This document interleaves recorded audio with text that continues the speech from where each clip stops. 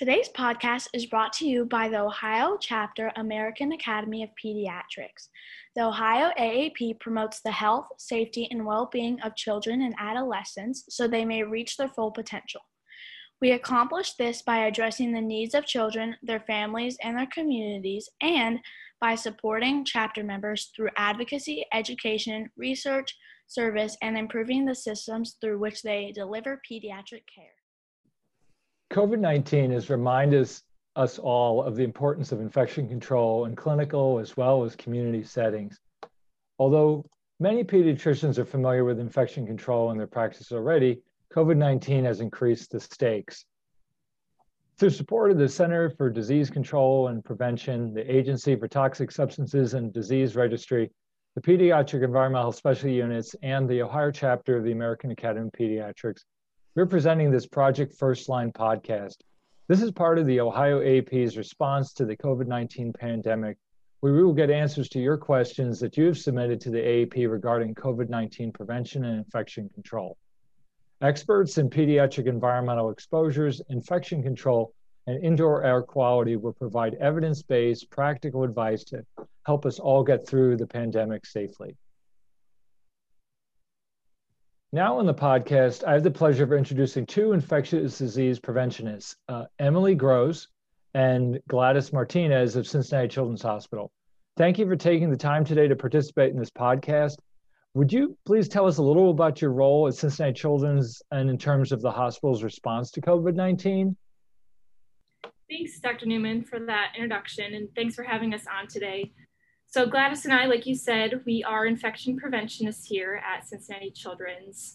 Just a little bit about our role in the hospital. The goal of our job is to create safe practices that reduce the risk of healthcare-acquired infections and to serve as a resource to staff who are performing patient care. Our team is really involved in many things throughout the hospital and its operations, but just a few examples would be creating and updating transmission-based precautions, reviewing policies and procedures, surveillance of patients for HAIs, working with health departments on reportable conditions, and things like consulting on construction projects and environment of care standards. Infection control is relevant in so many different areas now. There's really a seat for us at every table. But in terms of COVID response, we were the stewards for testing for a while we had a limited number of allotted COVID tests. We were put in charge of contact tracing, both employees and patients positive for COVID. And we worked closely with employee health regarding PPE for fit testing, as well as surge capacity and contingency planning. And in the early stages of the pandemic, because we are subject matter experts in infection control, the hospital really looked to our department for guidance on emergency preparedness and pandemic planning, which all started back in January 2020 before COVID had even made its way to the US. And even though we're considered subject matter experts, we really are still learning new things about this virus every day alongside everyone else. So hopefully we can be a resource today and answer your questions. Thanks so much, Emily. That's really, really neat, good to know, because I think people kind of forget about all the experts behind the scenes that have been really trying to keep our whole society going. And certainly I appreciate here at the hospital that we've managed to keep things going too. So I wanted to get into some of the questions that have come in. So the first set of questions really were about like reducing transmission in clinical settings. And, I wonder if you might comment on like what type of personal protective equipment or PPE is recommended for various types of pediatric office visits. And would that be like different, like if a kid is just coming in for a vaccine visit or like for a sick visit or what?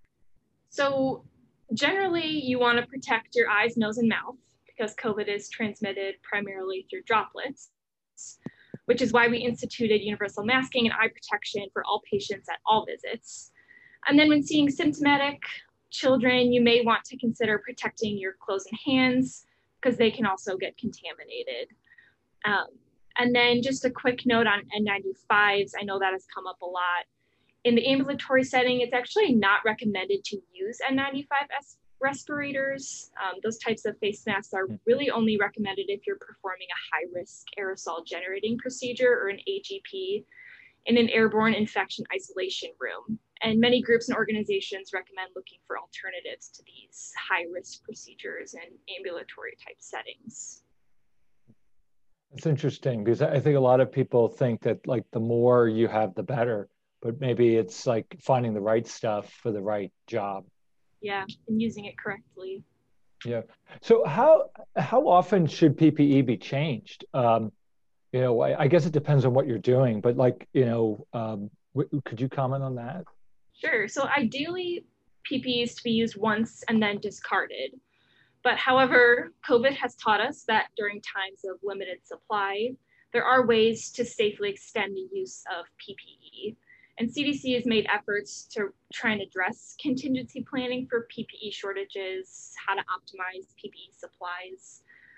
So for example, in our facility, the same surgical mask can be used for a full shift unless it becomes soiled or you provide care for a patient who's in isolation, in which case you have to change your mask after that visit. That's good to know because I think initially people weren't sure at all. Yeah. Do you have any recommendations about cleaning a room after seeing a patient with confirmed COVID or someone who's a person under investigation? You know, do you do just the normal cleaning procedures or do you need to do something special? Yeah, so CDC has a list of EPA approved cleaning agents for COVID in healthcare settings.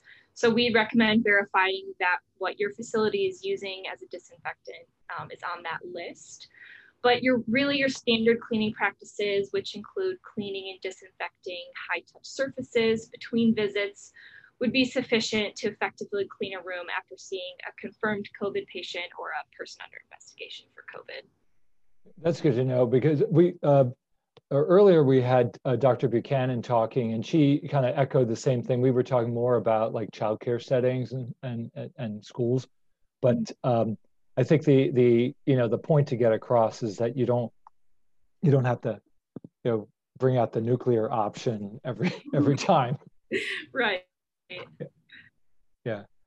So, one thing that actually one question that came in was about nebulizer treatments and, whether they were considered aerosol generating or maybe like what other kinds of common like ambulatory procedures might be potentially aerosol generating. So, unfortunately, I don't think there's an easy yes or no answer to this question. The CDC has not given officially like a list of what procedures are considered aerosol generating. They really leave the classification up to each facility or practice. However, to address your question about nebulizers aerosolize a medication in saline, not necessarily a patient's secretions. And many have classified nebulizer treatments as low risk. Theoretically, it could induce like a deep cough by the patient, but an increased risk to healthcare workers in this scenario hasn't really been demonstrated. Okay, that's good to know. Do you recommend, maybe just in general, I mean, do you recommend any infection control for pediatric offices in terms of like handling sick and well visits? I know like at one point, it was kind of popular at one point to have like the sick waiting area and the well waiting area. But, with COVID, maybe that's a little bit sometimes harder to draw the line. Yeah, so this is Gladys. So overall, I think what we need to consider is that like our infection control recommendations are kind of meant to promote the overall patient safety and should really not just deter you from seeing your patients who need an in-person visit. So symptomatic patients who require that in-person visit should call before presenting to that practice so that staff may be ready to receive them using the appropriate PPE and infection control practices. If, for example, your process is not able to involve a pre-visit call because you don't have, enough people to do that ahead of time, perhaps allowing for ample opportunities for patients and guardians to be able to communicate if they are ill, whether that is through signage or registration screening questions, and just assuring that all your patients are able to be masked and try to reduce their wait time in the waiting area by triaging them to a room that's as quickly and safely as possible. Yeah, that makes sense. I mean, I think, the more people are in kind of a congregate setting, the more chance that, something could spread. So yeah. And that's hard sometimes too, because I know that sometimes even here, we try as much as we can to, schedule so that they're kind of spread out, but you're going to come across that situation. So it's best just to make sure everyone's masked and make sure that, you're triaging those who are sick. Yeah. And I remember years ago when I was in private practice, like one of my partners, unfortunately, would run like chronically behind and, often would have a bunch of patients in the waiting room. And, the rest of us were just trying to get our patients in rooms as quickly as possible so that they're not all sitting there, spreading snots and stuff, because that's what little kids tend to do, right? So,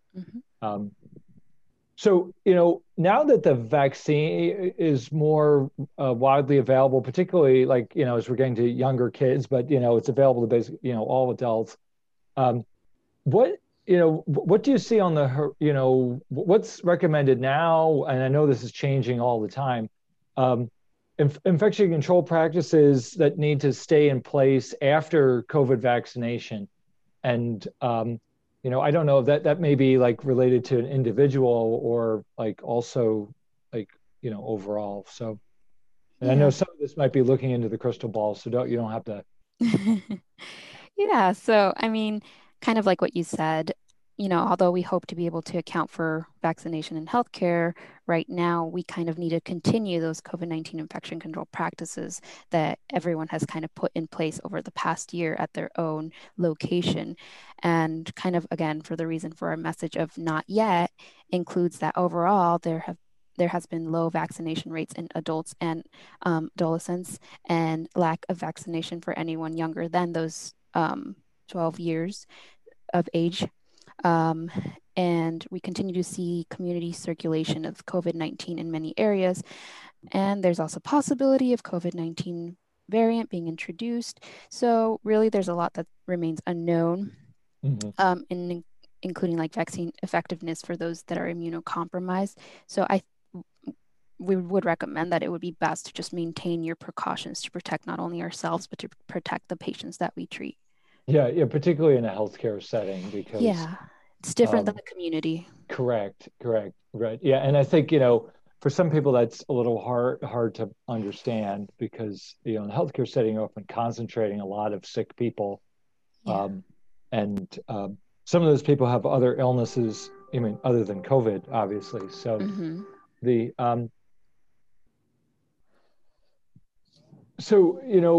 how because some people have wondered like what constitutes an exposure, and how does being exposed impact recommendations for quarantine or testing? And I guess part of that is like what do you define as an exposure? Yeah, so as with most things with COVID, this is not a straightforward answer. Right, yeah. That's why we had all these questions. That's why we had to create this whole thing. Yeah. So it would make our lives easier if it was 2 buckets that perfectly fit into the yes, definitely exposed, or no, definitely not exposed. Right. But kind of the truth is that most exposures fall in that gray area. And yes, you can refer to the CDC's operational definition of a prolonged exposure, but it's often the case that you have been exposed and you are unaware. So perhaps testing based on symptoms rather than the exposure may be more beneficial and more informative. When thinking about healthcare worker exposures, it might be important to weigh the risks and benefits for quarantining your staff based on staffing shortages, operation, and adherence to precautions. In our personal experiences, transmission has been low when PPE and precautions are in place and followed appropriately. Yeah, so I guess like that's one of the take-home points is that we have some things in place already that work, to prevent spread regardless of who has it, you know? Yeah. And I mean, I can remember a time, you know, when, you know, precautions around HIV were just being like talked about, you know, in the, you know, late 80s, early 90s. And the idea of just like kind of universally doing things because, you know, you couldn't tell who had it. So, yeah, I think we have to maybe think, I don't know, it seems like we have to think kind of more like a little bit more kind of universally than just like, oh, all right, you're okay, you're not. Yeah. And I think that kind of goes back to, again, kind of when we were talking about the waiting room and triaging, you know, that it's like you can't just go based off of the fact that someone has a positive test. You kind of look to see who's feeling well or not and just maintain your kind of standard precautions, which is right now our universal precautions. Right. Now, I don't know, has Children's Hospital, I mean, we have home health that goes out. I mean, are there has your group come up with any special recommendations or precautions for the home healthcare workers like nurses or therapists that might be going to a home? And once again, like all the, you know, status of things may be unknown. Yeah, so I think what our recommendation has been is to kind of treat the patient's home as though it was a clinic room and to treat the patients as an extension of the patient. So everything kind of still applies, you know, appropriate PPE in the setting of an asymptomatic, symptomatic child and diligent hand hygiene. But again, you're entering someone else's home. So first and foremost, you have to protect yourself as you would in a clinical space. Yeah, that makes sense. And then there was actually a question, there were a few questions that came in from speech therapists, and I was trying to kind of condense them down. And, you know, so ultimately, you know, there was questions about face protection being used by speech therapists, and speech therapists are trying to show their mouth to the kids so the kids can learn to speak. So do we have any special masks, and do you know how those compare with like kind of more standard ones? Yeah, so I think that like the type of mask that speech therapists kind of use will differ depending on the type of therapy for the patients and their preference. But yeah, for example, some of our speech therapists in our facilities have been using masks with that area of clear plastic material over their mouth so that the patient can't see their faces. I think we kind of really just recommend that the mask is able to completely cover the nose and mouth, and that it fits snugly against your face so that there's no gaps. I know that for ourselves, most of our masks, they have to meet some sort of level for like all healthcare or something type of mask, but that's kind of it. I think the biggest takeaway is just make sure it fits snugly against your face.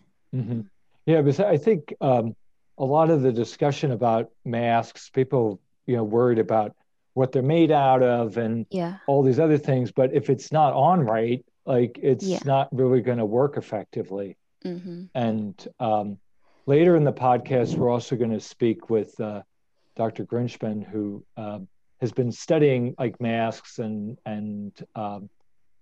droplets and stuff like that for years. And so he has some insights about that also might be helpful. Do you have, thank you so much, Gladys and Emily, for taking the time to do this. Do you have like any other like comments that you want to make or things that you feel like you want to get across before we finish out the podcast with you? I think just hang in there. It's not over yet. Definitely positives, but we're still in it. So just hang in there. Yeah, just stay strong, I think. You know, maintain what you're doing right now. It's for the benefit for not only yourself, but also the patients that you may see in your office. Yeah. And I think, you know, so much emphasis has been put on like various heroic measures and things like that. But in truth, like how we get through this is more through just like these day-to-day things and just maintaining the discipline and the rhythm of it. And you know, I talked to friends in the community who they might be somewhere and they have to wear a mask all day, and they're just like, oh my gosh, and they turn to me and they're just like, yeah, gosh, you must be used to this by now. I said, yeah, pretty much. But I think all of us have really had to make some changes and adapt over the last year and a half. So and I certainly appreciate the work that you've done. I think folks in your position really have been somewhat the unsung heroes of a lot of this, because it's really been this day-to-day, behind the scenes kind of work that's kept so many people healthy and safe. So, well, thank you both for taking the time to sit for the interview, and hopefully we can talk to you sometime again soon. Take care. Thank you. Thanks for having us. Thank you.